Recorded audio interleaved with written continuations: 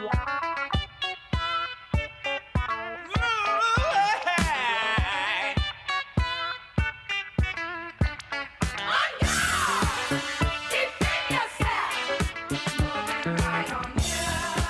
everybody, how's it going? This is Hub, and welcome back to another episode of Tighten Up the Defense, a podcast that would likely benefit from a tagline.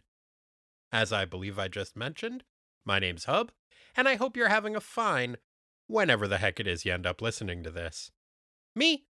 Oh, I'm doing okay. I was just taking Finley out for a walk earlier today, and we ended up bumping into the dog in my neighborhood that has my second favorite name. I've mentioned earlier, I believe, the dog in the neighborhood that has the best name is, of course, Dave. I know Dave's name because I've heard Dave's owner yelling at Dave, and it cracks me up every time.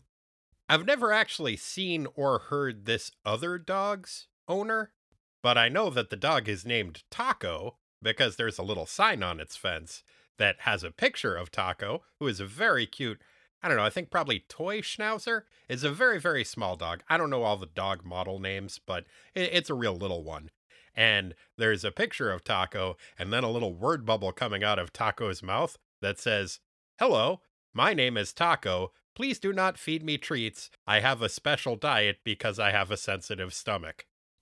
So, obviously, I love this sign, and I love this dog. It's a little bit ironic that the dog is named Taco because Portland is a city known for its fusion cooking, and that has led me to believe that you can put anything in a taco, whereas this sign would explicitly state otherwise. There are many things that you cannot put in this taco. I would imagine on that list would be onions and cilantro, which are two things that definitely belong in a taco. But as much as I love the text of this sign, I think what I love more is the subtext of this sign, which really is burying the lead. Because, given the use of the first person, what this sign is really saying is, "Hello, my name is Taco, and I'm a talking dog with excellent penmanship who knows that I have poor impulse control, but understands my limitations." And that, my friends, is a very good dog. Albeit one who has not quite as good a name as Dave. But you guys didn't tune in here to hear opinions on neighborhood dogs. If you wanted to do that, you could just check out the social media page Tweeters on Woofers, which I imagine is where social media celebrities share their thoughts on dogs. Anyway, let's talk about a comic book, shall we? Without any further ado, let's do this. Defenders number 121, July 1983. Savior. Written by J.M. DeMatteis and Don Perlin, draughted by Don Perlin, inked by Jack Abel and Andy Muschinsky and Alan Cooperberg, lettered by Shelley Lefferman, colored by nobody knows for sure, and edited by Al Milgrom. Defensive lineup: Son of Satan, Hellcat, Valkyrie, Beast, Gargoyle, and the sextet of dead psychics that hermit crabbed their way into the body of a space gladiator who we have come to know as Overmindy. Previously in the Defenders. Diabolically dadded do-gooder Damien Hellstrom, aka Son of Satan, has been having a devil of a time lately. After a lifetime of struggling against the influence of the Dark Soul, the evil force that lives inside of him and gives him his magic powers, Damien saved the world by giving up his humanity and taking on an internship in hell with his perfidious papa. The initiation process proved to be an unsuccessful one, and it soon became apparent that the Son of Satan wasn't cut out for the family business. Deciding to be a good guy again, the Hellborn hero returned to Earth and resumed superheroing alongside our titular non-team. Unfortunately, after a few interdimensional adventures, Damon began demonstrating that not being evil anymore wasn't the same thing as not being an asshole anymore. When Damon informed his non-teammate Patsy Walker, aka Hellcat, Of his obsessive affection for her and received a somewhat non-committal response, the Satan-spawned superhero reacted violently and flew off in a snit. Seeking to return to his old life in academia as a professor of demonology, Damon fled to the campus of District University. He was dismayed to find that a benevolent demon had taken on his appearance and had been living his life to the fullest for him.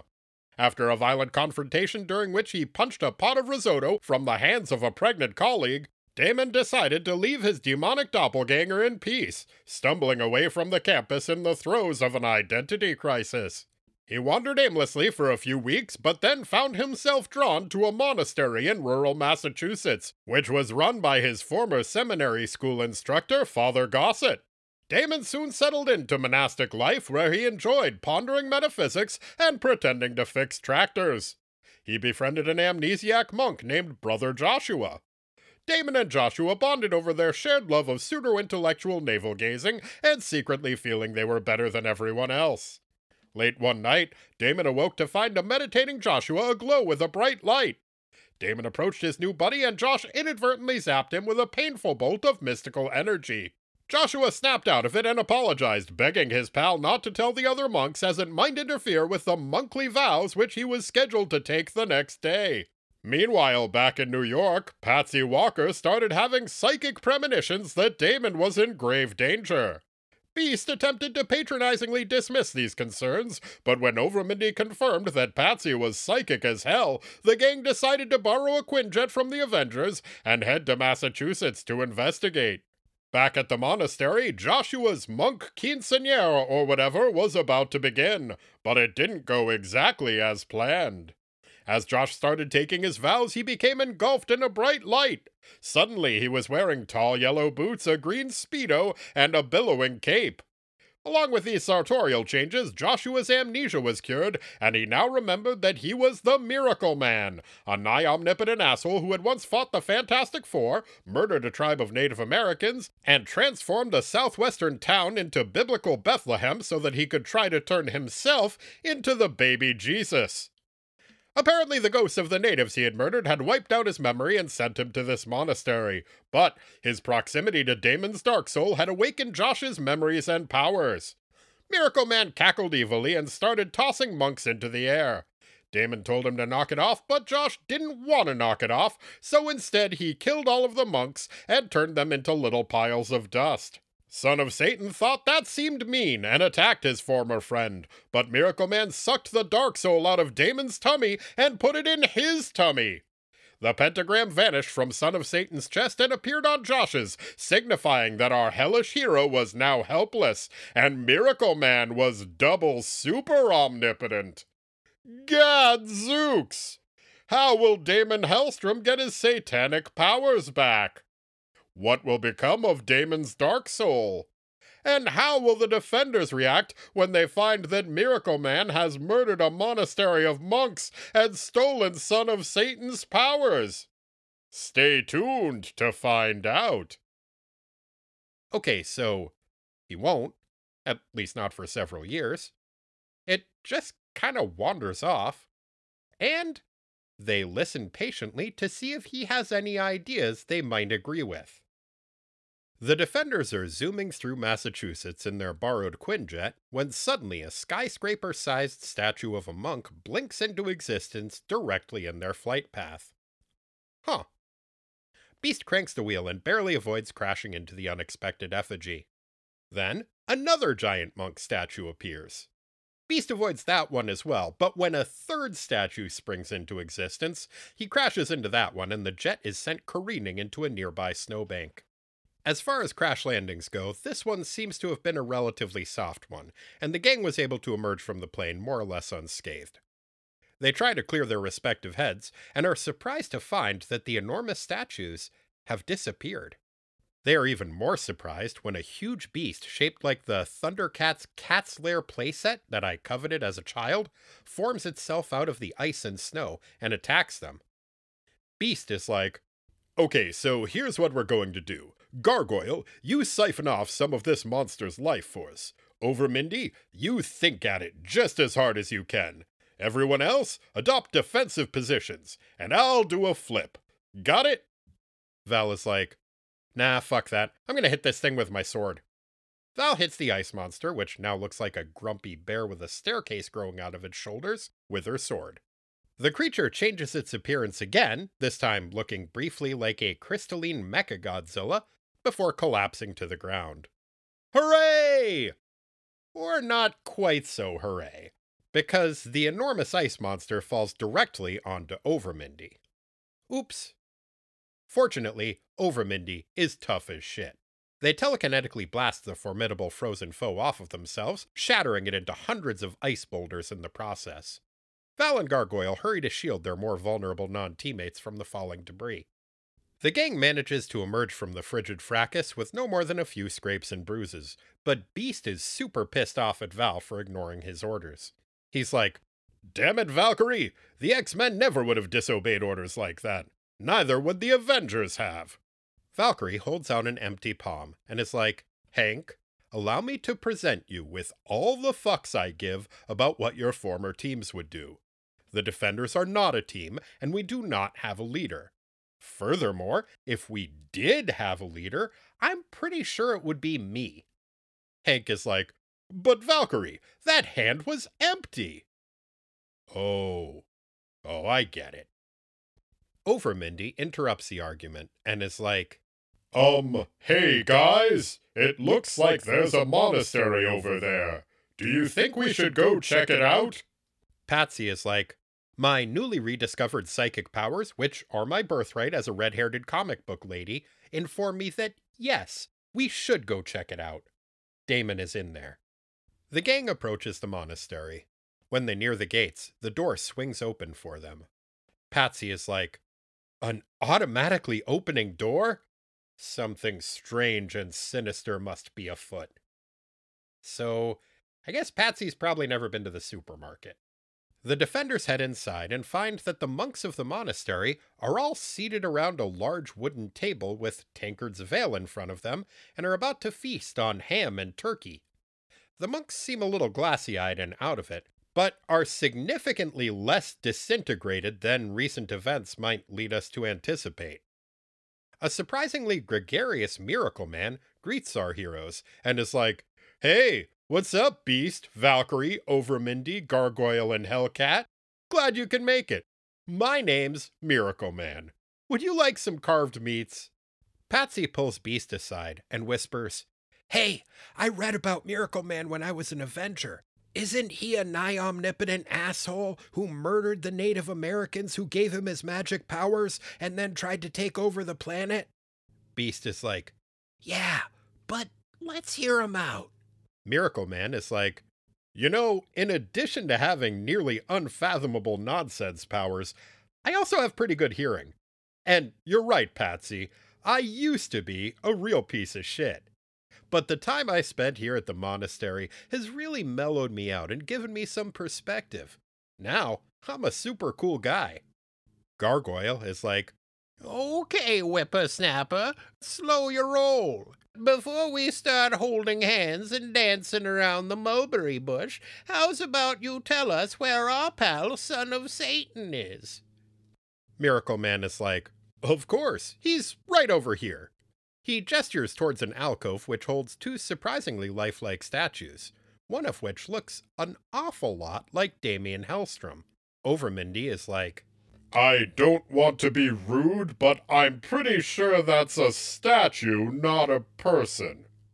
Gargoyle gets a little huffy and is like, "Well, the two aren't necessarily mutually exclusive, you know." Miracle Man is like, No, Overmindy is quite correct. You see, when my memories first returned, I kinda lost my shit for a second, and, well, this is a little embarrassing. I kind of murdered everyone. Then I stole Damien's powers and turned him and Father Gossett into statues. Then I attacked you guys with giant statues and snow monsters. Total dick move on my part, I'm big enough to admit that. But once I chilled out a little, I totally brought all the monks back to life. So, no harm, no foul, am I right?" The gang seems unconvinced. Miracle Man is like, "Sheesh, tough crowd. Look, tell you what, how's about I restore Father Gossett and Damien too? Will that make you happy?"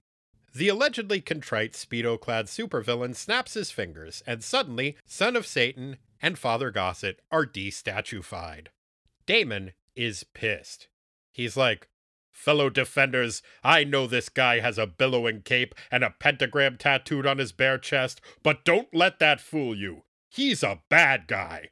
Father Gossett is like, "Now, Damon, don't be so harsh. I know you're upset that Brother Joshua turned us into statues and temporarily murdered all of our friends, but he's not evil. He's just a little mixed up is all." Miracle Man is like, "I am neither evil nor mixed up. Here, I'll show you." He snaps his fingers once again, and he and the defenders are instantly transported halfway around the world. Patsy is like, "Where are we?" Overmindy is like, "My psychic nonsense powers somehow give me a pseudoscience version of GPS. Therefore, I can tell you that we are in Indonesia on the island of Java." Miracle Man is like, "Yup." Val is like, "Whatever. Can we just kill this guy already?" Miracle Man is like, "No, I don't think you can. But regardless, why would you want to when I can do so much good? See, in my time at the monastery, I learned that God kinda sucks at his job. People worship him and pray to him all the time, but the world is still kind of a shit show. But good news. Now that I'm as powerful as God, I'm gonna do a way better job. Neat, huh?"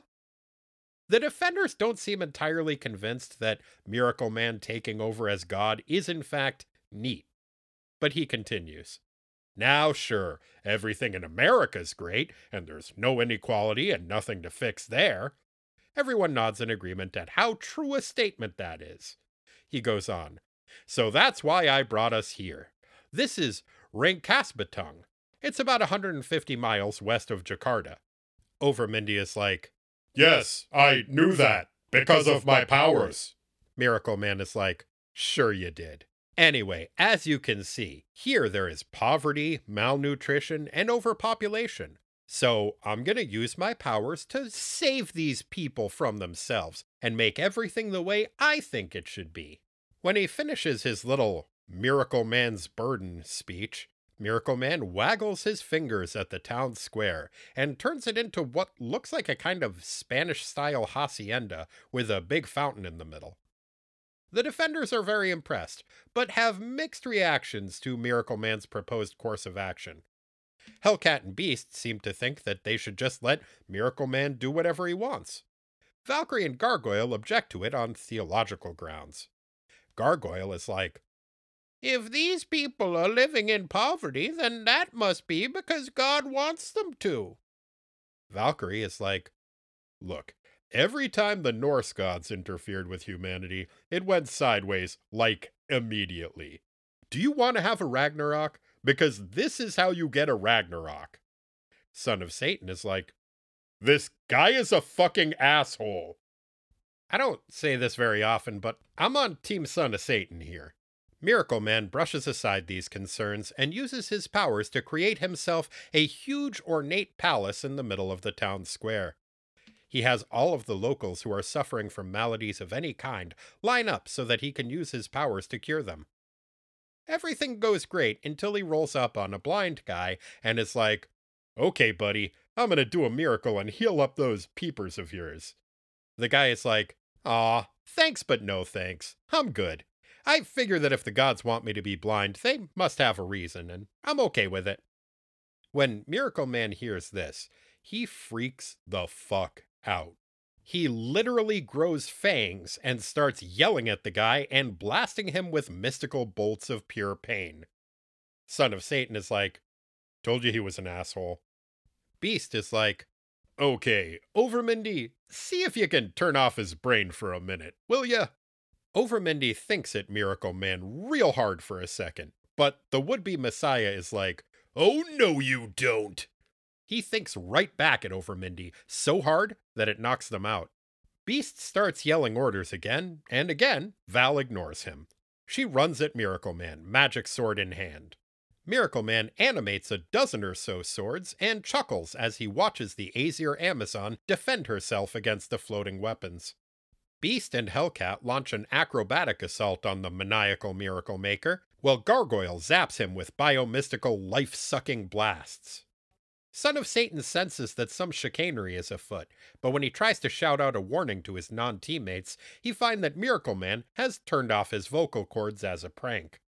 Too late, Gargoyle realizes that his senses had been altered and that for the last several seconds, his attacks had been sucking the life force out of Patsy and Hank rather than Miracle Man. Oops. Miracle Man starts gloating about what a good prankster he is. And for perhaps the first time since he first appeared in this comic title, Gargoyle gets pissed.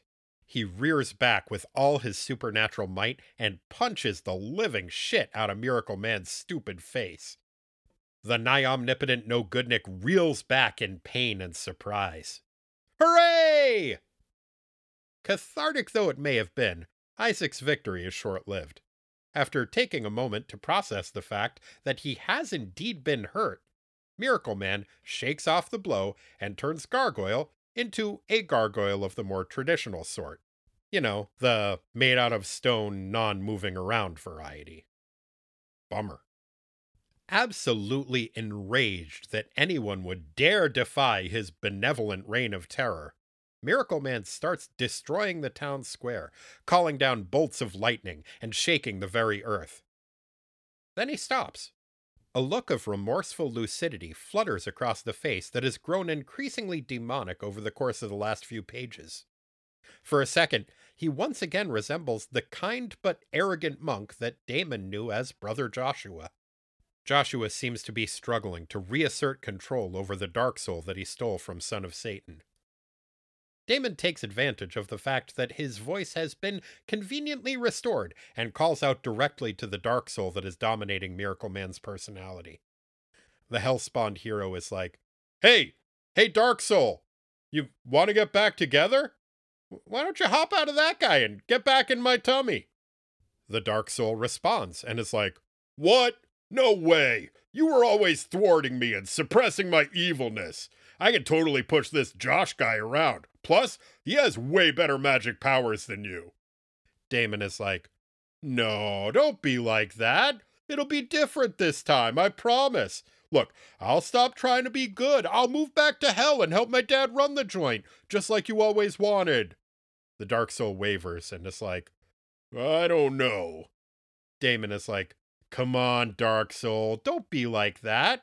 You know these humans can't make you happy the way I can. This guy is a mortal. You know how mortals are. They always have that divine spark of goodness in them. He's struggling against you now. It's only a matter of time before he wins. I'm Hellspawned. My dad's the devil. We were practically made for each other. The Dark Soul is like, If we get back together, you'll really move to hell and give into your evil side and stop trying to thwart me? Damon is like, If that's what it takes to get you out of Joshua and back where you belong, then yes. The Dark Soul is like, Oh, okay. I can't stay mad at you. The Dark Soul rises out of Miracle Man and prepares to enter Son of Satan. Patsy has been listening to this conversation. She thinks to herself, No, I can't let Damon do this. It turns out that for no apparent reason, I am totally in love with that self-aggrandizing jackass. I have to save him. Patsy uses her psychic powers to telepathically connect with Overmindy. Before the Dark Soul can descend into Damon's body, Overmindy and Patsy send out two powerful mental blasts to batter the demonic force. The Dark Soul shrieks in pain. Unable to reach its intended target, the embodiment of pure concentrated evil is forced to flee lest it be destroyed. It takes refuge in the body of a snake that was hanging out nearby and slithers off into the wilderness. Once the Dark Soul is gone, the Defenders and a newly penitent Brother Joshua find themselves back in the monastery. Overmindy is like, My narratively convenient mental powers inform me that once the Dark Soul was vanquished, everything Joshua did while it possessed him got instantly undone. Also, we are now in Massachusetts. Son of Satan is like, Wait, Miracle Man killed all the monks after he got his memories back, but before he got the Dark Soul. Does that mean they're still dead? Overmindy is like, The thing is, you see, a lot of people don't realize this, but Massachusetts is technically not a state, but a commonwealth. Son of Satan is like, is there any actual difference between a state and a commonwealth? Overmindy is like, no.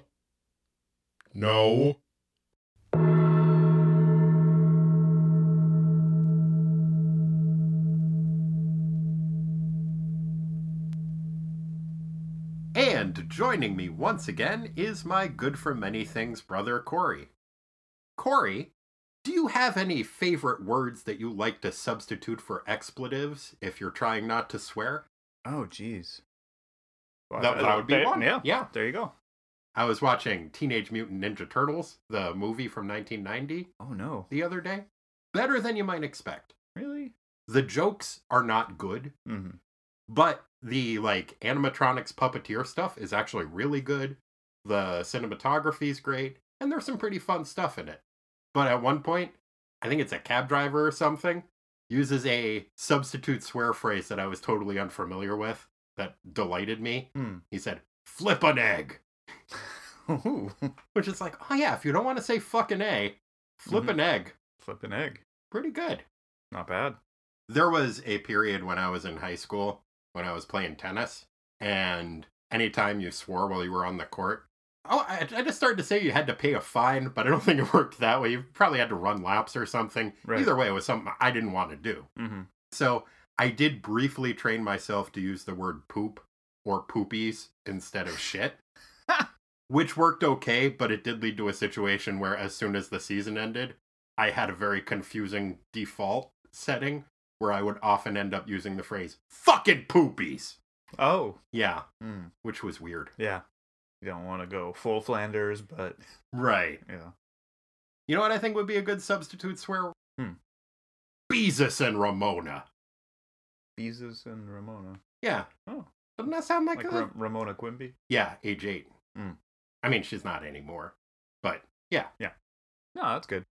There was a guy who was so annoying that sat on the opposite side of the cubicle wall from me. And his desk was facing my desk, so it was like somebody like you and I are talking right now. Like, it's just right there, unavoidable. And he would not swear, but he would have lots of, substitute swears. One time he said, "Mother turkey wings." Oh. Another time, and I don't know if this one has negative implications or not. It sounds like it does, but it would say, son of a goat herder instead of, SOB. Yeah. It's one of those where it's racist. Yeah. I don't know that it is racist, but it feels it. He had other ones too, something about a beehive. I was tweeting him for a while. Oh, yeah? Yeah. They're probably not around anymore. He would say it, I would just write it down, boop, send it off. I think my favorite example of trying to do that was, as you know, I used to play in a hip-hop band for quite some time.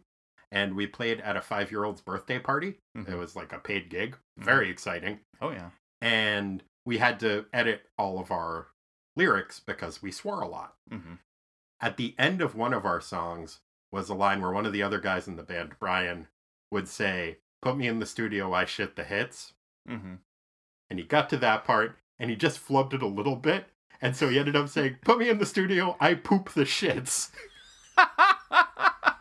That was like your fucking poopies. It was. Situation. Except it was widely acclaimed by the audience. The 5-year-olds loved that shit. Oh, I bet. We were like huge rock stars for the day. It was pretty good. That sounds nice.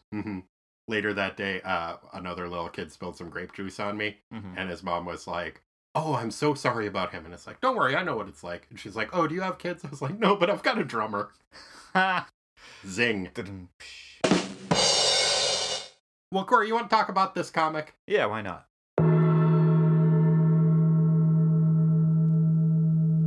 Corey, what did you think of this comic? I liked it pretty good, actually. Really? Yeah. I didn't. I felt like it was kind of a mess. What did you like about it? I don't know. I feel like it just did in a short turn what it set out to do. Granted, taking like the entire driving force behind a character since I've known him and putting it into a snake seems like kind of a hacky way to get out of it. Yeah, especially that it's like, oh, well, it's a Satan thing, so he turns into a snake. Kind of like the end of The Departed, where, oh, there's a rat running across the screen because Matt Damon was a rat. Yeah. Get it? Yeah, pretty good. Yeah, I like just the succinctness and kind of put a little bow on it, but I was also pretty troubled by the Indonesian, like, white man's burden messiah complex stuff. There was a ton of really fucked up, like, colonialism and implicitly racist shit happening in this that I think could have been tweaked a little bit if it was trying to make a connection between Miracle Man's actions and Western colonialism. Then it would almost make sense. But it needed to make that explicit, and it didn't. And so you're left with the impression that, oh, these poor brown people just can't take care of themselves. What a shame. I guess that's the way it's supposed to be. Yeah, and it's, to your point, it would have been good to kind of use the Miracle Man character as a focal point for what was messed up in that. But that stuff was supported by the exposition boxes, right? Where it's basically like, well, if these brown people wouldn't have so many babies, they'd have enough food. Yeah, and what they need to make explicit is that the reason that that region is having the problems that they are is specifically because of Dutch colonialism. Like, this is the result of hundreds of years of colonialism, where Westerners came in and insisted that they switch over which crops they were growing, like forbid the locals to grow rice or sustenance foods because they could make more money selling sugar and coffee, and took over the country and did that. And this is the result of that. Yeah, spices too, right? The spice trade was huge. The Dutch. And it just doesn't mention that. And so, yeah, you really are left to assume, like, oh boy, why can't we as Westerners go in and fix things for these poor people who can't take care of themselves, who have made all these horrible mistakes? And that was really, really uncomfortable, and it bothered me a lot, especially like the specific setting that they chose, the city of Rangkasbitung. It's a city that's known for two things, as near as my very rudimentary research showed up. The first one, it is the birthplace of Eddie and Alex Van Halen's mom. The other thing is that it was where the author Edward Decker, who wrote under the name Multatuli, which I am probably mispronouncing, it is a Latin phrase that means I have suffered much. Oh. But he wrote a novel criticizing Dutch colonialism, which is why now there is an anti-colonialist museum dedicated to him in that city. And so to choose that as your location and then not mention colonialism just seems fucked up. Yeah. So that was one of the problems that I had with the issue. I think even discounting that, though, it to me just felt like it was kind of slapdash in a lot of ways. We again have the 3-inker team on this. It is a different 3 inkers. 2 of them are the same, but Kim de Mulder is not doing the inks, and Alan Cooperberg, I think, is instead. And it felt a lot less cohesive than the last issue in terms of the art. The story also felt a little bit less cohesive, and it was also a collaborative effort. Like, I mean, every comic is a collaborative effort, but it was credited to being co-plotted by DeMatteis and Perlin, which is a different creative process than most of the books they've done together are, which leads me to believe that there is some last-minute changes made to it or some kind of haste. It seems like this story was heading in one direction, and then there are a lot of different right turns and U-turns that happen in this issue, and then they put the bow on it at the end with, and then the demon's a snake. Yeah.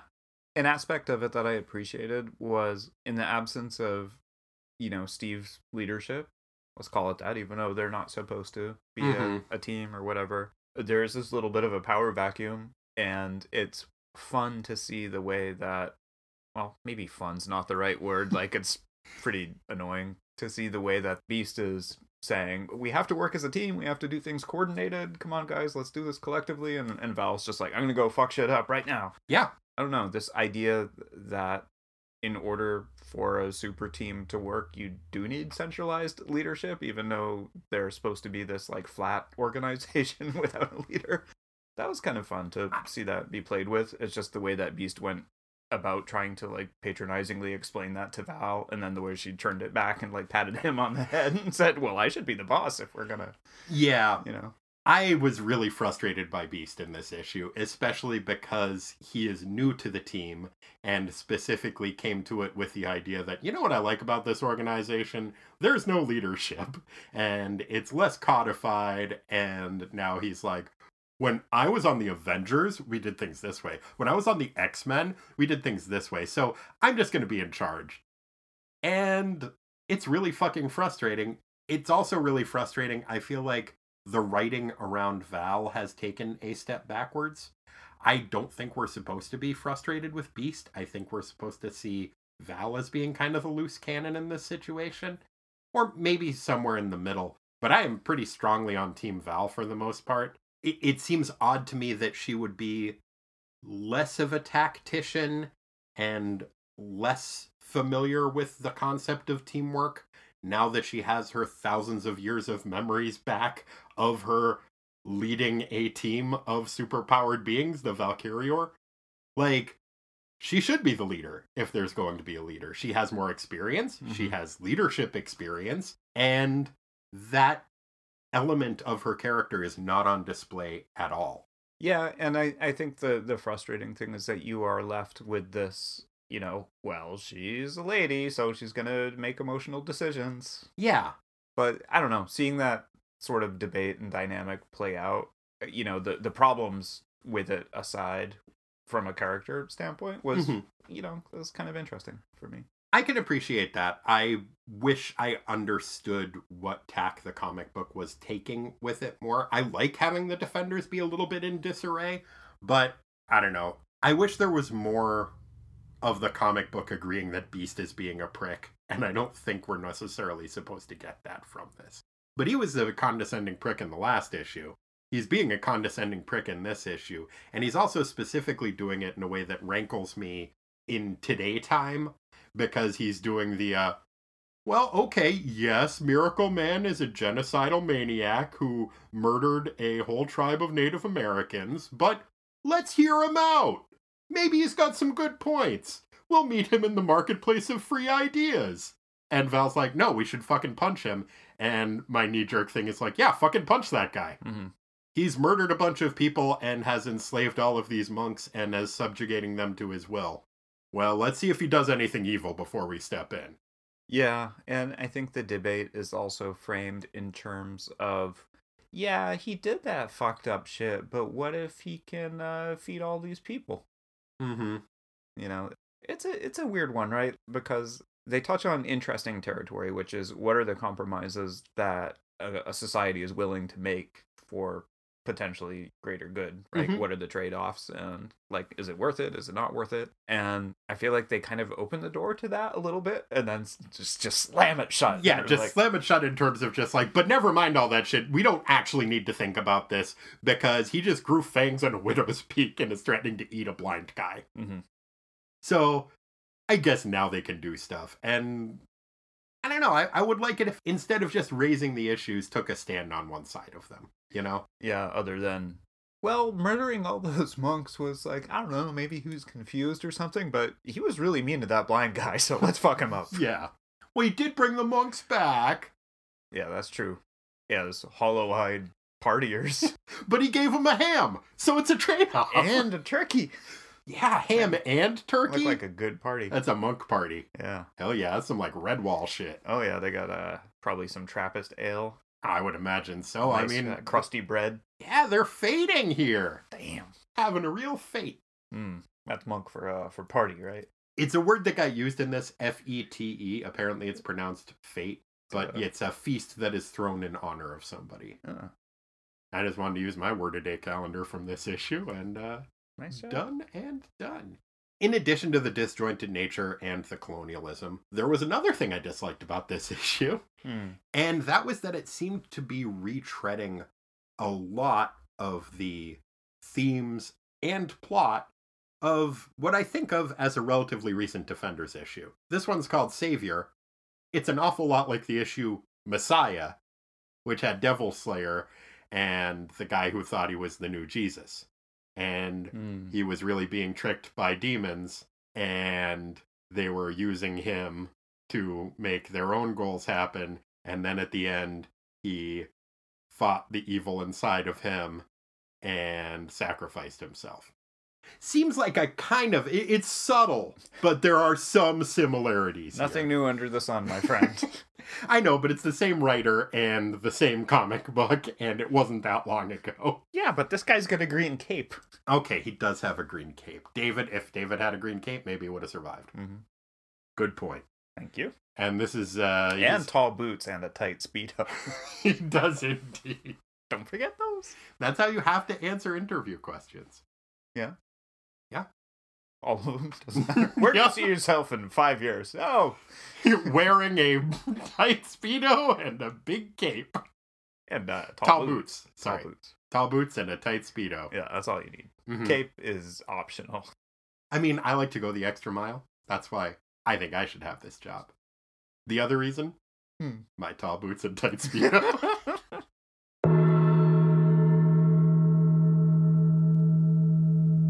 So there's a lot of arguing on the team, and you see it kind of breaking down along similar lines. They are taking sides, but I do like that it's not like the people that are kind of agreeing with Beast necessarily agree with him all the way. Like, there are different angles that they are taking on it, and I like that element of the team dissension. It is weird to see it kind of break down along the lines of, well, we need to be either libertarians or Calvinists.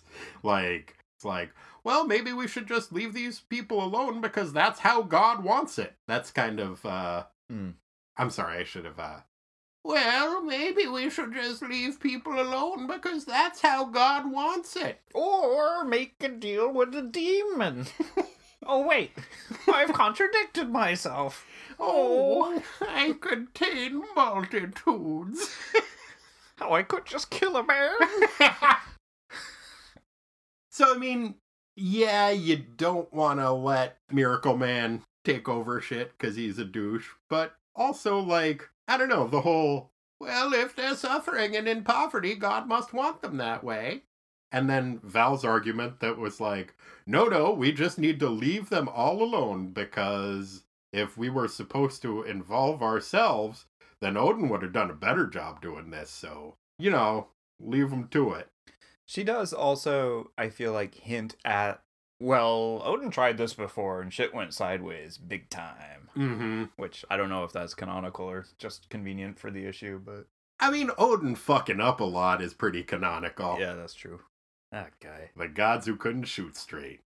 The story of Norse mythology. They were drunk. Tough but fair. Mead is terrible.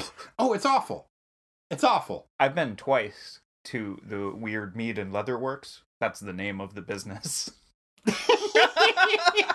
By my house. You should have seen his face, you guys, when I said that. His eyebrows hit the ceiling. Yeah. They sell, like, wallets and, like, it's a medieval themed kind of, like, that sort of leather works, not the kinky kind. And they sell mead. And I have tried, because I'm a fool, maybe 5-10 different kinds, and none of them are good. Way more of a fair shake than I have ever or would ever give me. It's 2 flights. Each time I went and I did a flight, not like a full thing. Corey, I'm taking 1 flight away from the mead store. You don't want to come to Weird Leather and Mead Works with me? Well, I do kind of when you say it that way. It's kind of cool. It's like got a sort of Game of Thrones feel. It's in the basement of this building, and there's a fireplace. And do they hand you like a giant turkey leg when you go in? No, but there is a taco truck outside. You can bring the tacos inside. Oh. No, meat is bad. Stop trying to fool me. Okay. What were we talking about? I don't remember. Rene Descartes. Oh, fuck that guy. This whole Dark Soul thing is like, is that the evil demon? Oh, it probably is. He was big on demons. Mm-hmm. The evil demon that convinces you that, is this real? This is real, man. You know? Yeah. That was his thing, wasn't that? Was him? Yeah, like I can conceive in my mind of a perfect God, therefore there is one. Right. What a fucking dumbass. God, I hate Descartes. You know what I bet he likes? I bet he thinks meat is pretty good. Oh, he loves it. Can't get enough of it. He's like, well, I wish they would just move the taco truck. That's the one part I don't like about this. Go fuck yourself, Rene Descartes. You and your evil demon. Thanks for the Cartesian graphing system, though. It's pretty good. I'll still use an XY axis. Give him that. Yeah.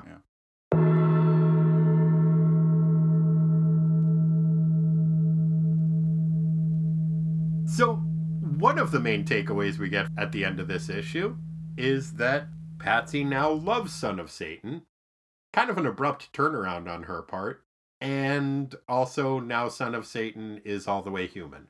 So I guess they're going to be in love? Boring. Yeah. I'm just still so mad at him for pushing her down and being an unreasonable jerk. Yeah, he was awful. And I guess in this, they're like, well, he doesn't have the dark soul in him, so he wouldn't do that again. I guess, but it's not satisfying. And I think that is one of the big problems I have with this issue, because I haven't mentioned any others yet, is it seems like they want to clear some pieces off the board here. And I think there may have been an editorial mandate for this, because we see at the end of this, they're going to bring in Iceman. And in the letters column, there is also mentioned that they're also going to bring in Angel and Moondragon pretty soon. And I'm happy about that. But it seems like this conclusion is not the story that was being set up. And this is more of a like, well, we need to wrap up everything that we have been doing because we're going to make some big changes in the book.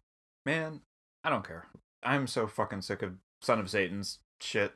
If this is the way we get an end to his shit, fine. Yeah, but I don't want Patsy to be stuck with him, because I like her. Oh, she's got a good head on her shoulder. She'll be fine. You know, it's like a lot, like you have a friend that's dating somebody that's a jerk and they like him, and you're just like, just wait it out. I mean, I guess depending on the level of jerkiness. Well, especially it did seem like it was setting it up that it had the earmarks, at least, of a potentially abusive relationship. Yeah, that's true. I guess in terms of his entitlement and physical violence. Where I was going with that was like separating out my feelings of I think this person's a jerk versus are they actually treating your friend in a bad way. Sure. Right? So, that said, in this case, yeah, fuck that guy. Yeah. I am excited to have Iceman join the comic book. Iceman. He's what it says on the tin. He's a guy who's made out of ice who can make ice. His name's Bobby Drake.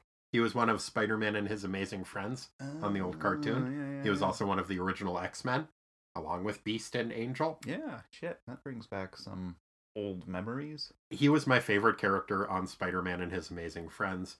And I think when this comic came out, that was a pretty popular show and one of the few non-comic book appearances of a Marvel superhero at the time. And he wasn't in any books at the time.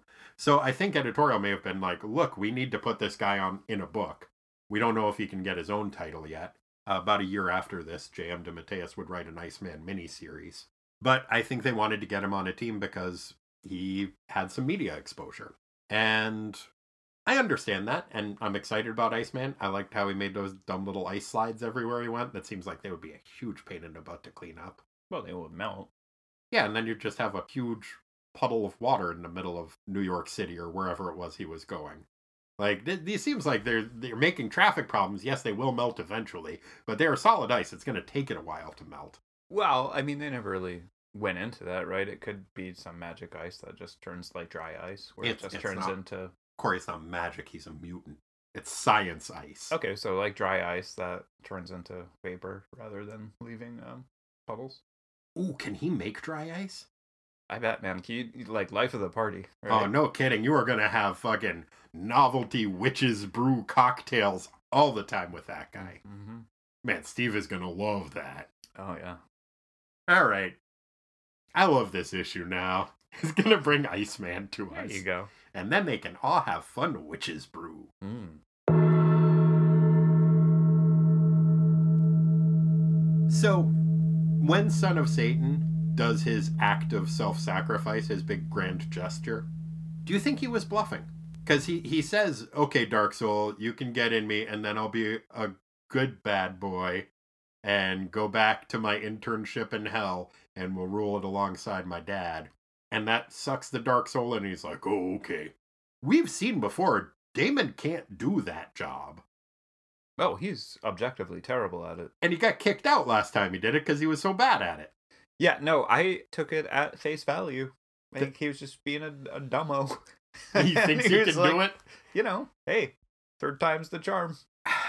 I don't think he could get that job anymore, let alone do the job. So you think he was outfoxing the Dark Soul? Like, this dumbo doesn't know that I am really bad at that job. Yeah, he's gonna be like, sucker. Oh, I tried to get my job running hell with my dad, but looks like you're stuck inside my tummy again, Dark Soul. Ha ha! I don't know. I think it would make sense if he was doing that. I don't think Daemon is smart enough to do that, and I also don't think he is aware of his failings enough to do that. Hub, he is a tenured professor. Touché. No, I think it's like a while ago, my sister was talking about like future plans for something, and she was just like, well, you know what? If I have to, I will do whatever. I'll get a job waiting tables. And I was like, you can't get a job waiting tables. You can't just do that. Nobody's gonna hire at the time, a 35-year-old server with no experience who's never worked in the industry. I think that's what Daemon's saying. It's like, well, fine. I'll just, my fallback plan is I'll get a job running hell. Mm-hmm. It's like, no, you tried that. You can't do it. Man, I had a similar thing in my mid-30s where I was like, okay, I'm sick of working in tech. I'm sick of offices. I like building shit, so I'll just go get a job as a builder. Uh-huh. And I had some experience, but I did have a couple distinct interactions with the hiring folks who were just like, you are going to do this for a month and then go back to your cushy software job. So you can see it going that way too. Yeah. I can see that Dark Soul being pretty darn disappointed if he had managed to climb into Son of Satan's body. Mm-hmm. Because once he's in, right? He can't get out unless... That was the other thing that was a little fuzzy for me about how is, you can just extract it if you're powerful enough? Miracle Man had basically omnipotent powers, and then the Dark Soul gave him, double super omnipotence, but also evil. And so that was how he was able to get in there. Mm. Which it doesn't make sense why he would want to leave. Because Son of Satan's argument is just no, because inside every human there is some spark of divine goodness. And so he'll kick you out sooner or later. You should climb into me because I'm only half human. I only have half a spark. But also his dad is both the devil and God. The Dark Soul was there when they had that conversation. I don't know if the Dark Soul has amnesia about it the way Son of Satan does, but it seems like he might. Is this the first time that we're introduced to the Dark Soul as having its own separate consciousness? Yeah, I think so. Because that's also weird, right? Normally it was just okay, Son of Satan gets pissed off and... Yeah, it's his dark side, not a separate dude that lives inside his soul tiny. It wasn't a Raven situation before. Oh, it's just out of control, what's that thing called? The id. Yeah. The bad id. It's just, he's being an asshole. Yeah. I wonder, honestly, to what extent that is the result of this issue being maybe something akin to an exquisite corpse. I think it was written maybe more in the Marvel method style, where brief conversation about the plot between the writer and artist, and then the artist goes and draws the whole thing, and the writer comes back and fills in the word bubbles. This is all speculation on my part. I am getting a lot of mileage out of the co-plotted by them and just the kind of disjointed feel of the book. But it has that kind of tone to it where it's oh, here's what's happening in this picture. Okay, I'll try to write in and make that make sense. Mm-hmm.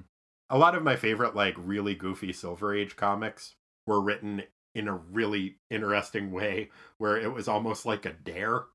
The artist would draw the cover and it would be this ridiculous situation where it's why is Superman 900 pounds and punching Jimmy Olsen in the tummy? and then the writer would have to make a story out of that cover and be like, okay, so here's how we got to that point. Oh, that's fun. It is kind of fun, and a lot of those issues are a lot of fun. But this comic almost has a similar feel to it. I think maybe one of the reasons this one appealed to me more than you is the cover. Like, when I looked at that, I was like, oh boy, we're in for a treat here. We got a very, very heavy metal Miracle Man pose in the middle. We got Devil Slayer pointing a finger and a fist. That's a weird... Corey, it's not Devil Slayer. You keep calling him Devil Slayer. He's such a dick. I know. He's a devil-themed dude who's an asshole and has a cape.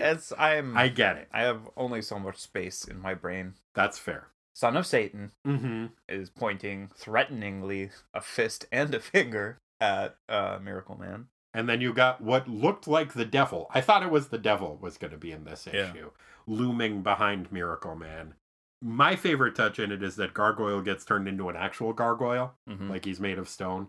And that does happen in the issue, which was a very fun moment. I think maybe, honestly, though, my favorite moment in the comic is when Gargoyle gets pissed and punches Miracle Man in the face. Like, losing his shit Gargoyle was a lot of fun. That was a lot of fun.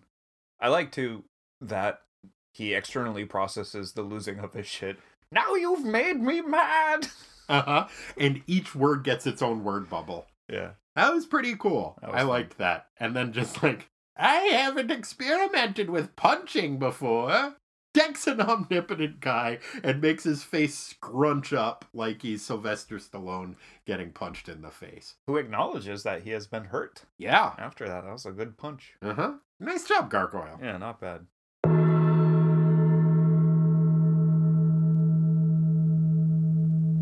The first couple of pages were maybe some of the more confusing in the issue.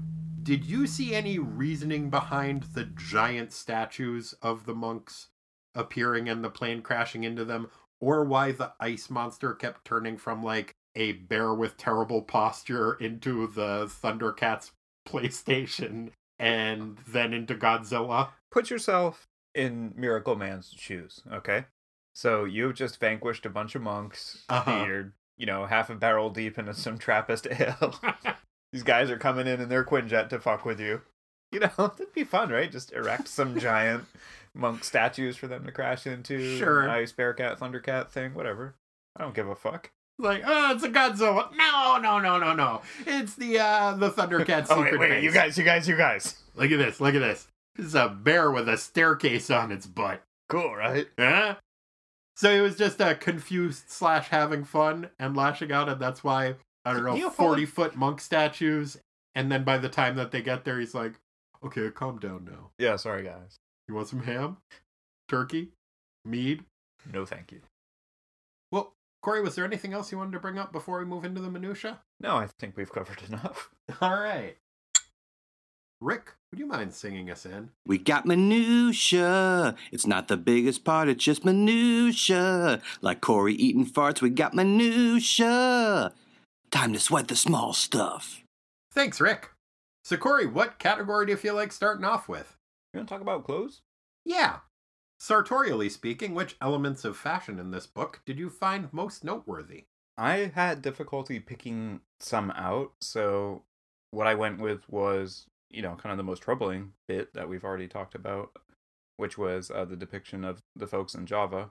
And in particular, I think it's called a copia that looks like a fez, which is the hat that the Muslim guys wear. Like, well, they got that right. There was that. There was one guy wearing like a bucket hat with a nice band around it, and he was smoking a weird-shaped pipe. He seemed like he was cool. Yeah, he was chill. Yeah. The fashion that I noticed most in this, one is one that has come up before, but different artists seem to have different levels of interest in drawing Patsy's eyebrows on her cowl. And this one, it was a more pronounced one. They seemed full on like Adam West Batman style yellow eyebrows drawn onto her cowl. And I thought it was kind of fun. I like too that they are somehow expressive. Mm-hmm. They're not like painted onto the exterior of the cowl. They are somehow connected to her actual eyebrows. I wonder if it's like a Wooly Willy situation where they're made out of like yellow iron filings, and she's like using magnets to make them go up and down, depending on her level of surprise or annoyance. That sounds complicated. Well, she's a clever lady. Hmm. I also noticed that Miracle Man has a level of Widow's Peak that fluctuates with his degree of evil. Well, sure, yeah. You're right. Probably could go without saying, but it didn't, because I just said it. When he gets evil, he grows fangs, like Dracula fangs, and his Widow Peak gets pointier. Oh, yeah. And I thought that was interesting to note. The tonsure that he had is gone. The shitty monk haircut that he had. Because it isn't just the tonsure, they also look like they were just hitting their heads multi-ball with a pair of scissors. And that was the Brother Joshua look, but now that he's Miracle Man again, it gets pointy until he starts to be like, maybe I shouldn't be evil. Maybe I shouldn't, I don't know, turn this Indonesian village into a Spanish hacienda. Because clearly the problem with this city is it doesn't have enough colonialism. We need a different kind of colonialism. What you guys need is a nice fountain. Yeah.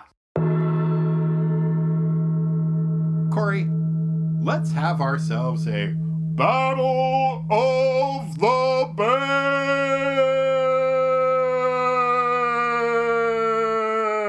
Band names.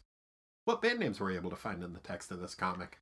So, first one is a street performer, often found busking in various parks around downtown Portland, who goes by the moniker Hot Dog Hank. Ooh, I like Hot Dog Hank. Yeah, he's got like one of those, what do you call it? Like it's got the cymbal and the... Like the one-man band rig? Yeah, when you stomp and it... Maybe he's got an accordion as part of it. Yeah, guitar. Yeah, do you remember Workin' Kirk? He was the guy who would be outside Powell's Books often in the white tuxedo and the Mickey Mouse hat playing the keyboard. Oh, yeah, on the Burnside Bridge, too, sometimes, right? Yeah. There's him, there's Old Town Elvis, and now there's Hot Dog Hank. Hot Dog Hank. Not bad. I actually just have the one band name. They're called Granite Gargantua. Oh, shit. You had that too? I did. Okay, well, I guess that's the one we're going with. It's the wiener.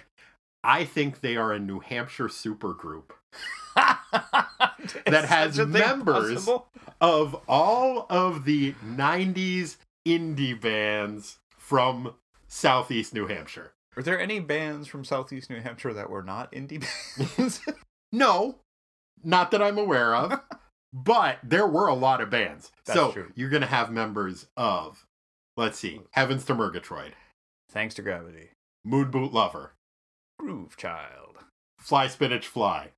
The Bruisers. The Choosy Moms. Did you say Moonboot Lover already? I did. I like that one. Yeah. The Queers. Uh-huh. Gandhi's Lunchbox.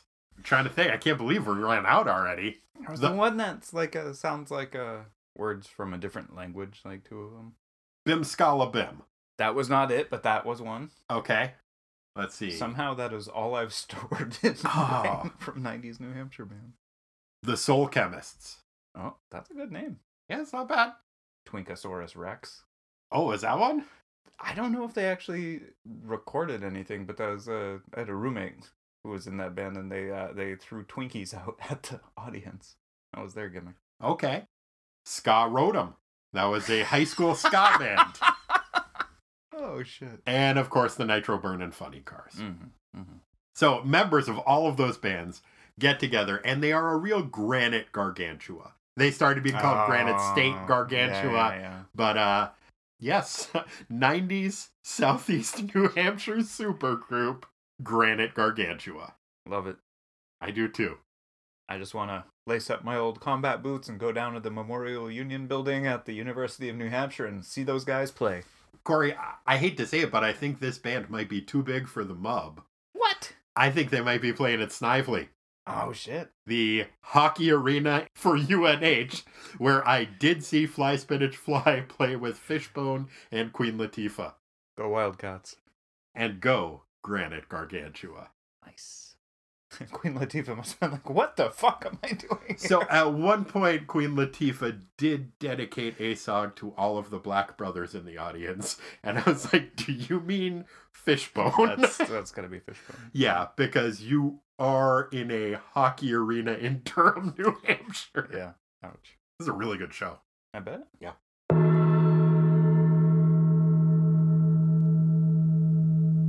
Corey, every issue of a Defenders comic has a best defender and also a worst offender. In this issue, who was your best defender and who was your worst offender? For best, I went with Patsy. She ultimately was responsible for getting that bow put on this whole Dark Soul thing and sticking it in a snake. And she had nicely expressive eyebrows. She did have nicely expressive eyebrows. I went with Valkyrie. I know we're not supposed to be on her side in this, but fuck it. That guy's evil. Punch him. Punch him. Don't debate him. He doesn't have a valid standpoint. He is actively doing harm.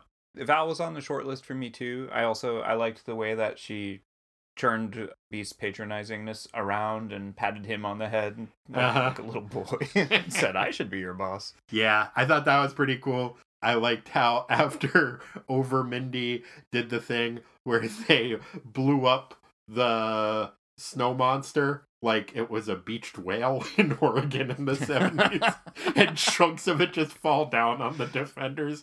Valkyrie is like, I'll protect you all, and it looks like waves are soared around between the chunks and lets just all of the chunks fall on everybody. I thought that was pretty funny. That was pretty funny.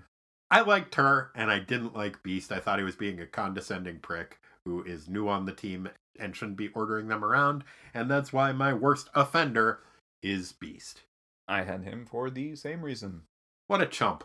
It's a shame, because he's normal, like, funny blend of erudition and happy-go-lucky goofiness. He does say, oh, my stars and garters, which is nice. I like that he says that. But yeah, it was kind of a bummer to see him talking down to Val so much. Yeah, it's an abrupt about face in the last issue and this one that he is taking that stance, and I'm annoyed by it. Mm-hmm. He does seem like he's the kind of guy who might say, Beezus and Ramona. Like, that's along the lines of Oh My Stars and Garters. Yeah, that's pretty good. So that's nice. And you get some good one-liners off in this even so. But, yeah, I was pretty annoyed by him. Mm-hmm. Well, speaking of getting some good lines off, Corey, what was your pie not made out of steel in this issue? What words did you like best, much like you would like a pie if it were not made out of steel? I liked the opening of the story that kind of sets the tone, and it says, a borrowed Avengers Quinjet arcs low over the Massachusetts woods, its chrome gleaming against a gray, cloud-covered sky. And the panel that goes with, there's these big drifts of snow and, naked trees, and I had this, like, happy, nostalgic feeling for winter in New England when I saw it. Pretty good. I had a couple to choose from. One of them actually does come from Beast. When he is cowering as Val is, I believe, pretending to chop up the frozen whale chunks before they bounce off his head, he says, how does your brain work? That never would have occurred to me. Well, if you blow something up and are like, oh shit, I didn't think about the pieces coming down again, it goes to beached whale. Yeah, that's fair. Okay. But as he cowers, Beast says, maybe Mom was right. Maybe I should have been a CPA. It's a fun line. I mean, if I can put on my nerd hat for a second and not be the cool guy that you think of me as, I will say, actually, it's Iceman who was trained to be a CPA, not the Beast. Oh, really? Yeah. But still, pretty good line. Not bad. My other favorite line comes from Gargoyle. We talked about it the moment where he punches Miracle Man in the face. Says, you just made me mad. Punches him in the face with a big wham and follows it up with, I was never much for fisticuffs, and I'm only beginning to figure out just how strong this gargoyle body really is. But I'm betting it's strong enough to belt you clean back to Massachusetts. It's a long belt. Uh-huh. Indonesia. Yeah, wicked far. Uh-huh. Can't get there from here. Not unless Gargoyle punches you in the goddamn face.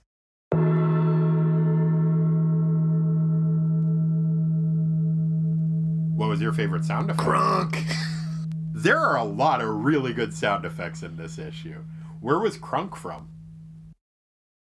Or, I'm sorry, was your exclamation of Crunk not related to the comic book? Were you just thinking about Tommy the Hip-Hop Clown? It's on page 2, and it's when the Quinjet crashes into the thigh of one of those giant monk statues. Pretty good. Crunk. I have a different hip-hop adjacent word from that same page. When the Quinjet crashes, it says shoop. Nice. Yep. Yep, I had that too. Mm-hmm. It was kind of a duo. Crunk, shoop. Both of those are very nice. I also liked the Shaku. I also had that. And I liked the... I think I saw them play with Scudderota. They might have. And probably Bim Scala Bim. Probably. Maybe Mustard Plug was there.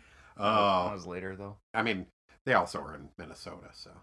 Well, it doesn't mean they can't. If we're going to go back and forth mentioning... naming that's 90s not. ska bands, it could be here all goddamn Let's day. not do that. All right. Sorry. Perfect thyroid. I also really liked Rum.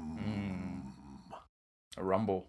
Yeah, a rumble, but that makes the noise rum with many M's. Yeah, it was evocative of vibration. Mm-hmm. And also rum, which you were just enjoying. It was so good.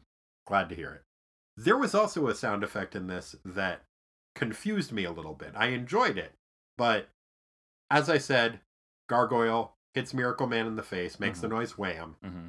That is followed up by him kind of running by him and then like backhanding him, and it makes the noise bass. It is BASSSH. So receding bash. I guess. I don't understand how the 3 S's and then the H works. It's weird when they try to elongate the sh sound. Do they put extra H's? Do they put extra S's? And neither one of them ends up looking quite right. I think you need to just stick with elongated vowels and then the single SH. Yeah, especially for like punching or kicking type stuff, because otherwise you just get into the creepy like wet sounds. Yeah. Nobody likes that.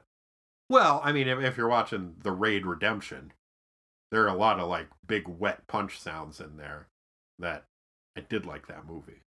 It's disturbing. It's too much. I liked it too, but the big wet punches were a bit much. Yeah. Ugh. Oh, I have a question for you. What? Behold or be gone? Well, it's highly unorthodox, but I'll allow it. So, you have potentially amazing, almost limitless power. That's good news. But you have to carry around a Dark Soul. That means if you get a little bit annoyed, you can turn into a real giant jerk. And that's the trade-off. No, thank you. Wow, that was fast. Yeah, I'm you sorry. Have to think about it. You get annoyed a lot. It happens from time to time. It has been known to happen. Yeah. And I mean, I think I'm just giving a begone to omnipotence in general. I think I would be bad at it. No. It's not omnipotent. Like, just, you can shoot bolts out of your nether trident. You can be real strong. I don't think I should be doing that either. Corey, I'm already real strong. Very strong. You'd be stronger. Not with my attitude, I can't. So it's a begone? It's a begone. How about for you? Yeah, total begone. I am way too prone to, I got so mad this morning because I had forgot to hit the button on the oven that says bake. Mm-hmm. I set the temperature. I was like, okay, it's going to preheat for an hour, and then I can put my sourdough in. And I went back an hour later, and the oven was cold. And it fucked up my whole timing, and I got really mad. Yeah, you don't want to be eating a blind guy over that. Right, that's if I had that Dark Soul. Oof. It would be bad news for everybody. I don't want to have it. And I don't know what things are going to annoy me. And sometimes it really is for no reason. Mm-hmm. This is a while ago. I think I probably mentioned it on the show, but I think about it pretty often. I was driving somewhere. I drove by a guy who was jogging, and I just thought to myself, oh, grow up. Yeah. And so, like, I don't need to be frying that guy with my eyeballs just because he's jogging, and for some reason I think that he needs to grow up. Mm-hmm. Yeah, next thing you know, it's devil bolts and problems. Yeah. So, I think we're very wise to give that a begone. Oh, thank you. Good for us. Hey. Here's to wisdom.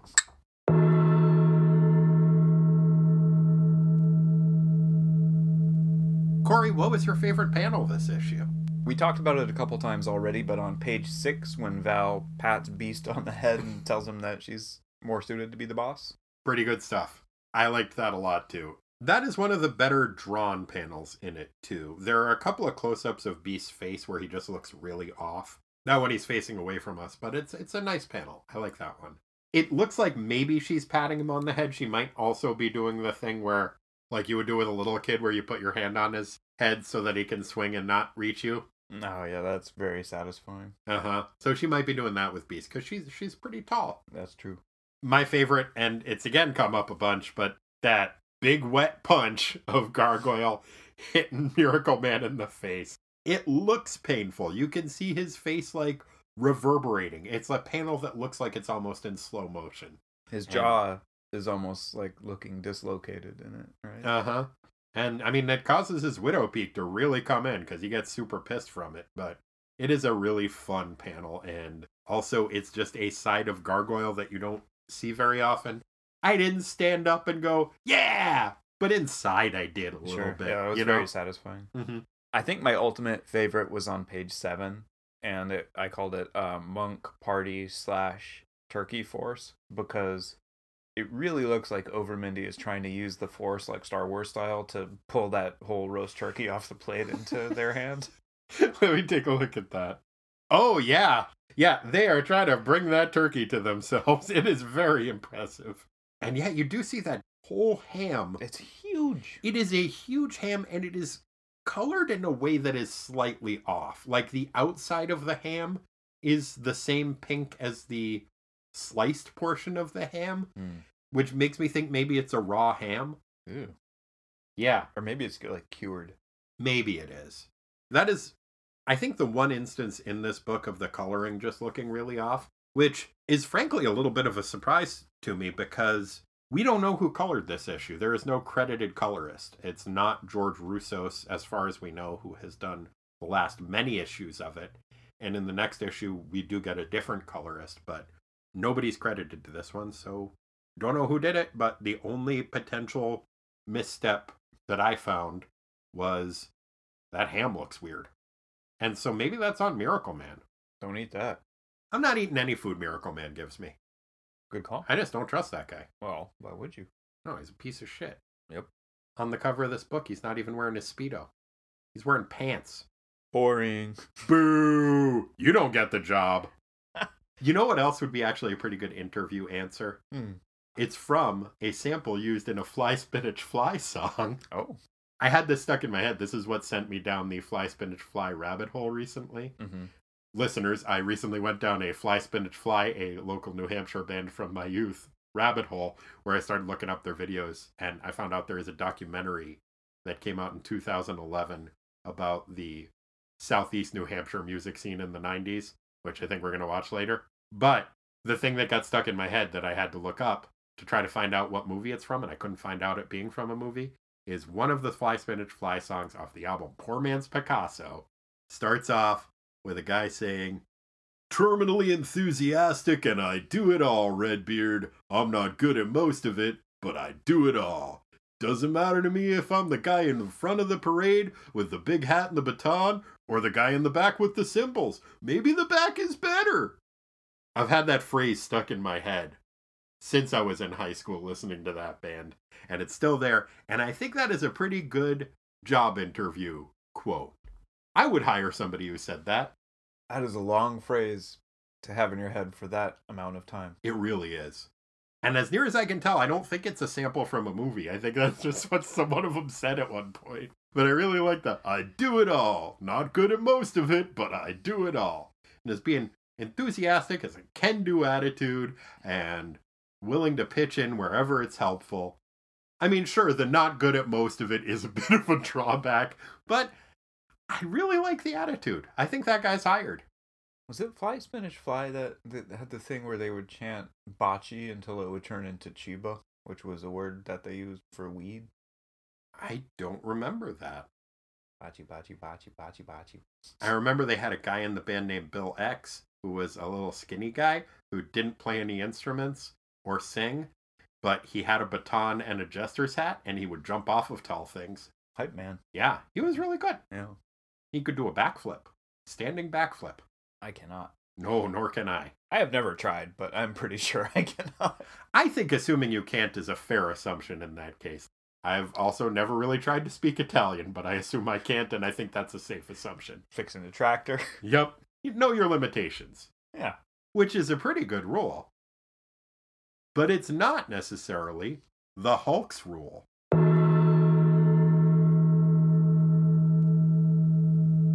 Corey, we both know that the Hulk rules. In this issue, what were the Hulk's rules? It was a good segue. Thank you. You're welcome. I had for the Hulk's rules, it's kind of a tired old rule, but it's a really good one. It's just don't fucking make assumptions, especially about what's best for people that you don't know anything about. Mm-hmm. Yeah. I mean, it's good to try to remember that old saying, when you make an assumption, you can go fuck yourself. Is that it? Yeah, I think so. Did I tell you that I found a graffiti on the back of my fence when my stepsons were little? I had told them that when you assume, you make an ass out of you and me. Uh-huh. And then in like magic marker on the back of the fence was the word assume with like you and me like with slashes. And then I was like, either this is a wild coincidence They did not appreciate your little talk. or one of these boys thought that this would be a funny thing to write on my fence. It sounds like they were right, if that was the case. Yeah. Thought it was pretty funny. Mm-hmm. Yeah, not bad. Yeah, no, it gave me a chuckle. Uh-huh. I think that's a very good rule. I had the Hulk's rule being perhaps a even more simple one, but as timely, I would say. And that is, don't do a colonialism. It's bad. Fair. And you definitely can't fix a colonialism by doing another one. Don't turn the, like, Dutch East Indian Trading Company colonialism into a conquistador hacienda. Come on, Miracle Man. It's bullshit. Yeah, bad job. Double raspberry. Mm-hmm. It's pretty harsh words, but colonialism gets the double raspberry. And that's the Hulk's rules.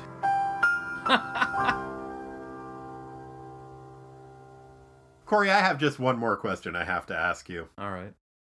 In the year of our Lord, 1983, and the month of our Lord, July, what Wong doings was Wong doing?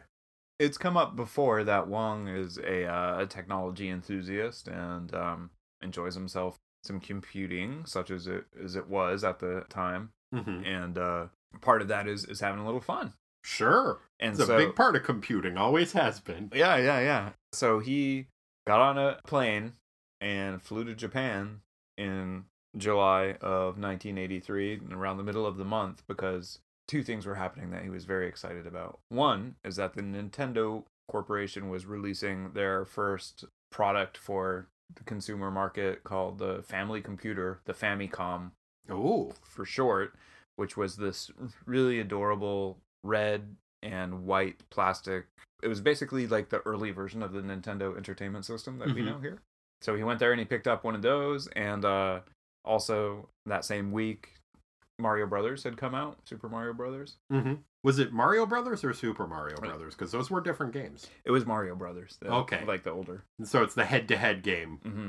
Where you jump on crabs' heads or whatnot. And, yeah. So he got that and took it back home.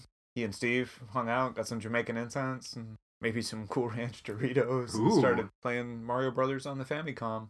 It was about 15,000 yen back then, which is around $180 at that time. Ooh. Which in today's dollars, though, was around almost $500.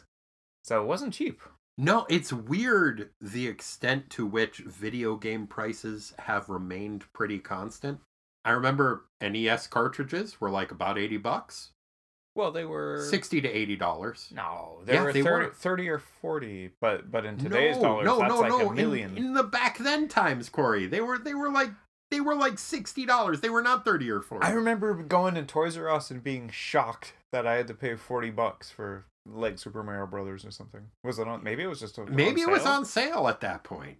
I'm pretty sure they were like new games, like Super Mario Brothers 3. I'm pretty sure it was like $60. That's so much money for a kid in the 80s. I know.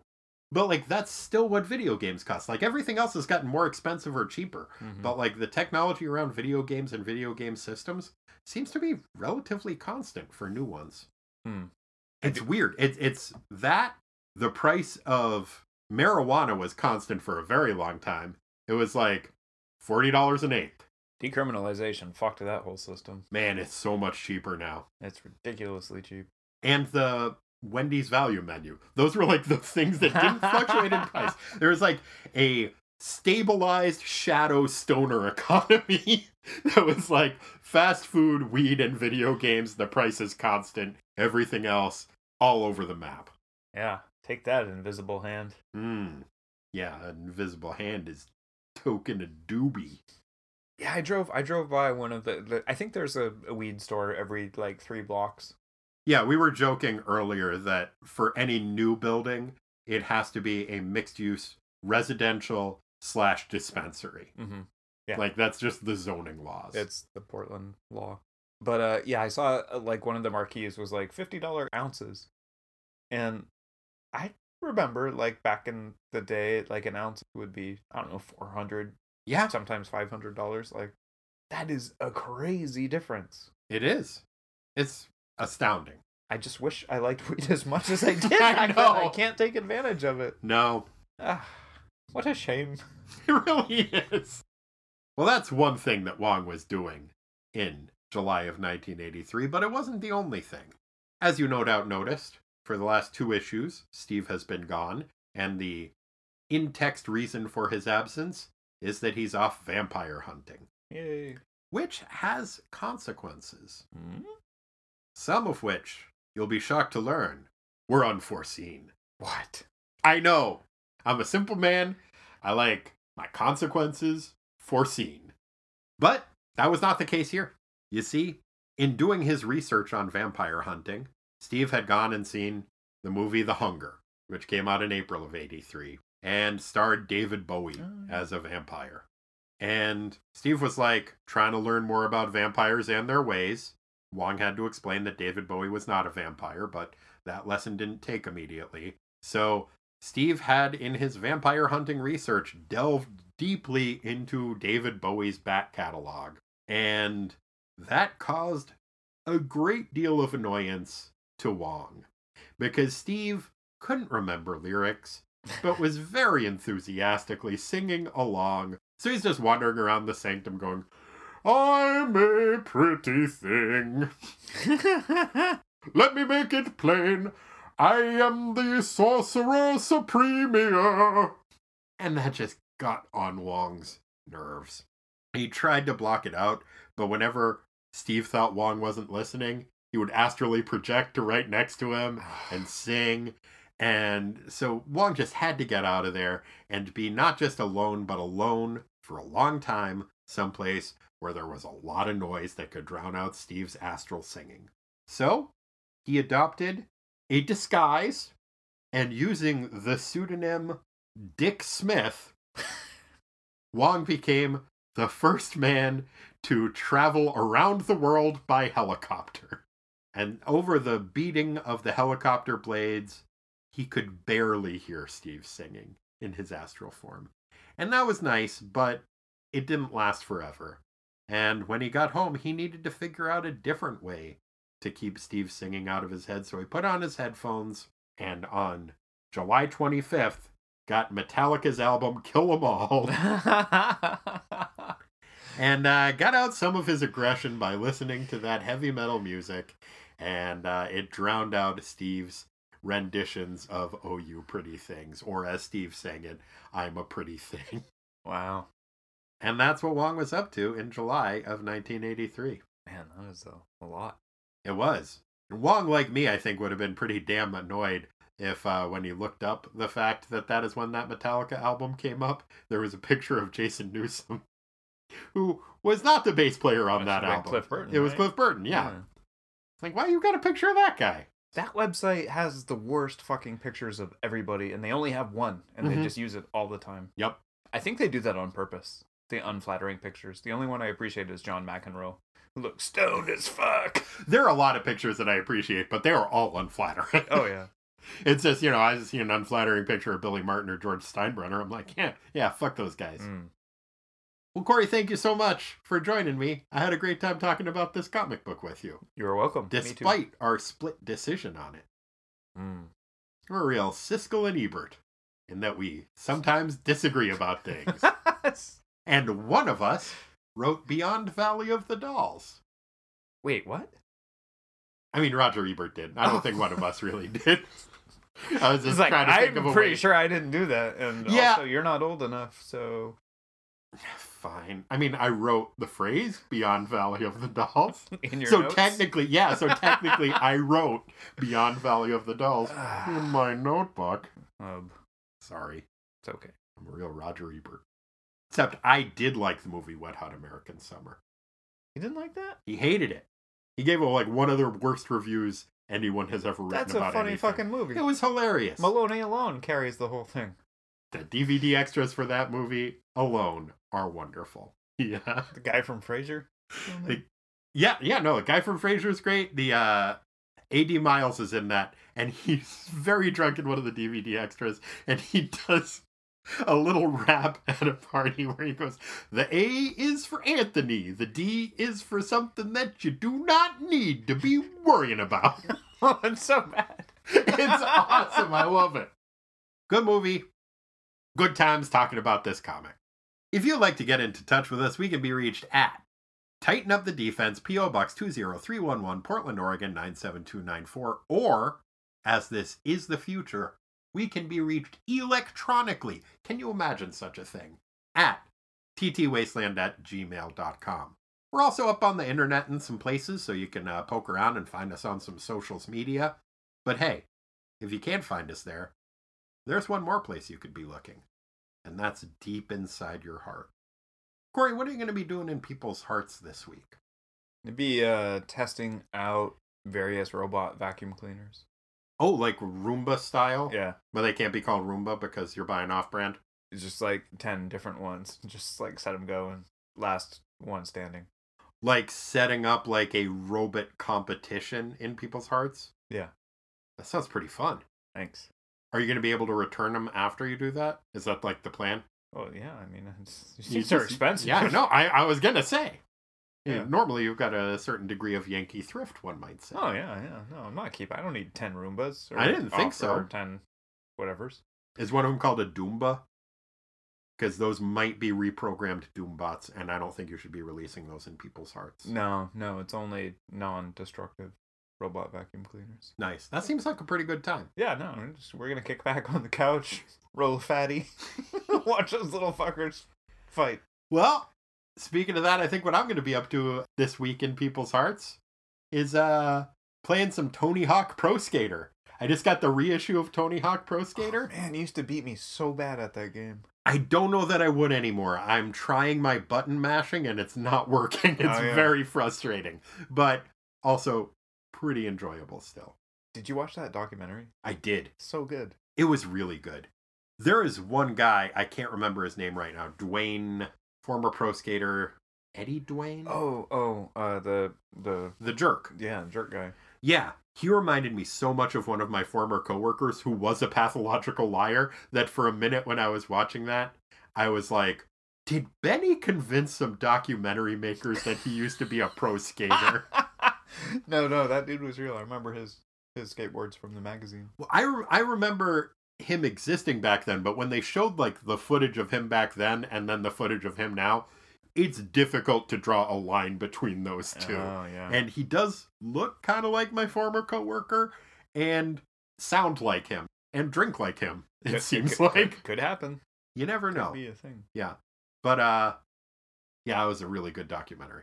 I enjoyed that a lot. Till the wheels come off. Yes. And the music in it was really good too. I really enjoyed it. That was such a nostalgic it's got that one Buzzcocks song in it. Really good. Yep.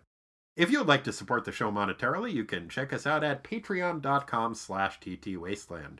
If you do, you get access to a whole bunch of bonus material that is up there as a thank you for people who are kind enough to support the show.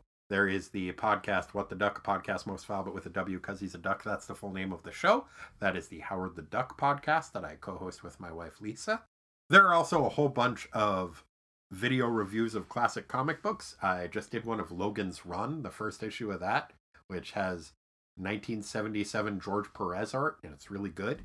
So that's a little preview of what you get. But if you want to see me ramble incoherently more about it, then maybe kick us down a little bit of money. Thank you. It makes it possible for us to keep doing the show, and it really does mean a lot to me. If you would like to support the show in a non-monetary way, Corey, what's a way people could do that? Oh, easy. Just go online, buy like 5 or 10 robot vacuums, and wait, no. You could talk to somebody about the show. Oh, what kind of thing might you say? You say just go online. No. No, you really want to get these Roombas, don't you? I'm sorry, not Roombas. Have you ever just watched them? Like, it's mesmerizing. It is really. Can you imagine a whole bunch of them? It'd be the coolest thing. Why haven't they made a lawnmower that does that? They do. They do? Yeah, I actually have a picture of it on my Instagram from Germany. Of course, it's Germany, right? Yeah. It seems like that would maybe be really dangerous. I watched that thing for like 20 minutes until I was asked to leave. Where were you? Munich. Oh, you were asked to leave Munich because you were doing that? No, just the what was it? I don't know. Somebody took me there to. It was like either a government or like a religious type building place that had these grounds. Like a. Oh, okay. It was like an official place. So you could tell somebody that you like the podcast. Yeah. And that they should listen to it. I'm sorry, I'm still stuck on this lawnmower Roomba. It sounds like it would be amazing to watch, but also the idea of putting knives in a Roomba seems just inherently dangerous to me. Well, maybe that's the reason why we don't have them here in the States. I mean, I assume we don't, but... I don't have one. Well, and that's because I think a lot of the rest of the world operates on this assumption that people aren't gonna just do really stupid shit. And so, for example, if you know that you have something with spinning blades on it, you're not going to stick your hand under it, right? Yeah, no, I agree. It's odd that we are very selective in how we use that assumption as Americans. I just made myself really, really sad. Yeah, I was trying not to. Yeah. Should we start over? The whole show? Yeah. Probably. To get from the top. Well, you also mentioned that people could leave a review of the show. I didn't, but oh, you did? Yeah, well, why don't you? So, 2 things that come to mind. One is talking to people about the show, right? Okay, we've been over that. You like it? Yeah. Tell somebody, and that would be great. The other thing that you can do is to leave a review, probably wherever you got the show from. Yeah, unless you stole it. It's free. Yeah, so what were you even thinking? Stealing a show that's free. It's just rude. Come on, what are you, Miracle Man? No, unnecessarily antagonistic. Yeah, that was too harsh. If you want to steal the show, steal the show. It'll make you feel fun. It'll give you a little charge, you know? Please do. In fact, put it up on eBay, uTorrent, or LimeWire, or whatever. You know, make it seem pirated. Yeah. People will download it, and it'll be cool. It'll be pretty neat. Yeah. Yeah, just steal the show. Yeah. Steal it and tell people it's stolen and offer a reward for it. Yeah, be a regular Abby Hoffman. Yeah, or, download it and then sell it to somebody. Steal this show. Yeah, do it. 5 stars. I dare you. I dare you. Unless you're a coward, steal this show. Oof. I'm sorry, that was unnecessarily aggressive. You keep doing that. This is why I can't have a Dark Soul, Corey. Well, you've been over that. Yeah. You're having to edit so much. I know. I'm doing it to myself. Corey, why am I hitting myself? I don't know. Why are it's you a valid question. Anyway, until next week, I don't know, maybe visit the library and try to familiarize yourself with the independent music scene in Southeast New Hampshire in the 90s. Goodbye! Bye! And they know it.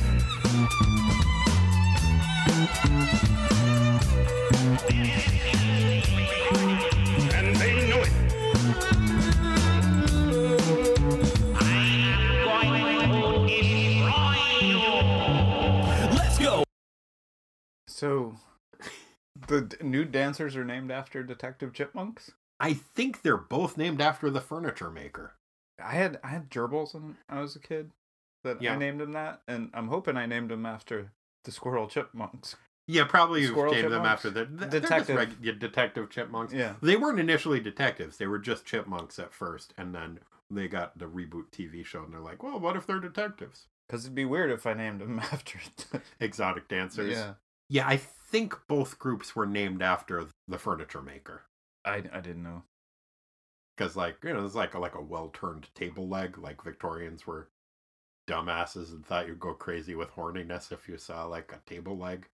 What? Yeah. Why? Because Victorians were fucking bullshit. Yeah, not necessarily. Like, I think they thought it would look like a lady's leg. Like, that's why they had to have, like, long tablecloths. Because they're like, oh, man, you see that? You're just going to start fucking tables left and right.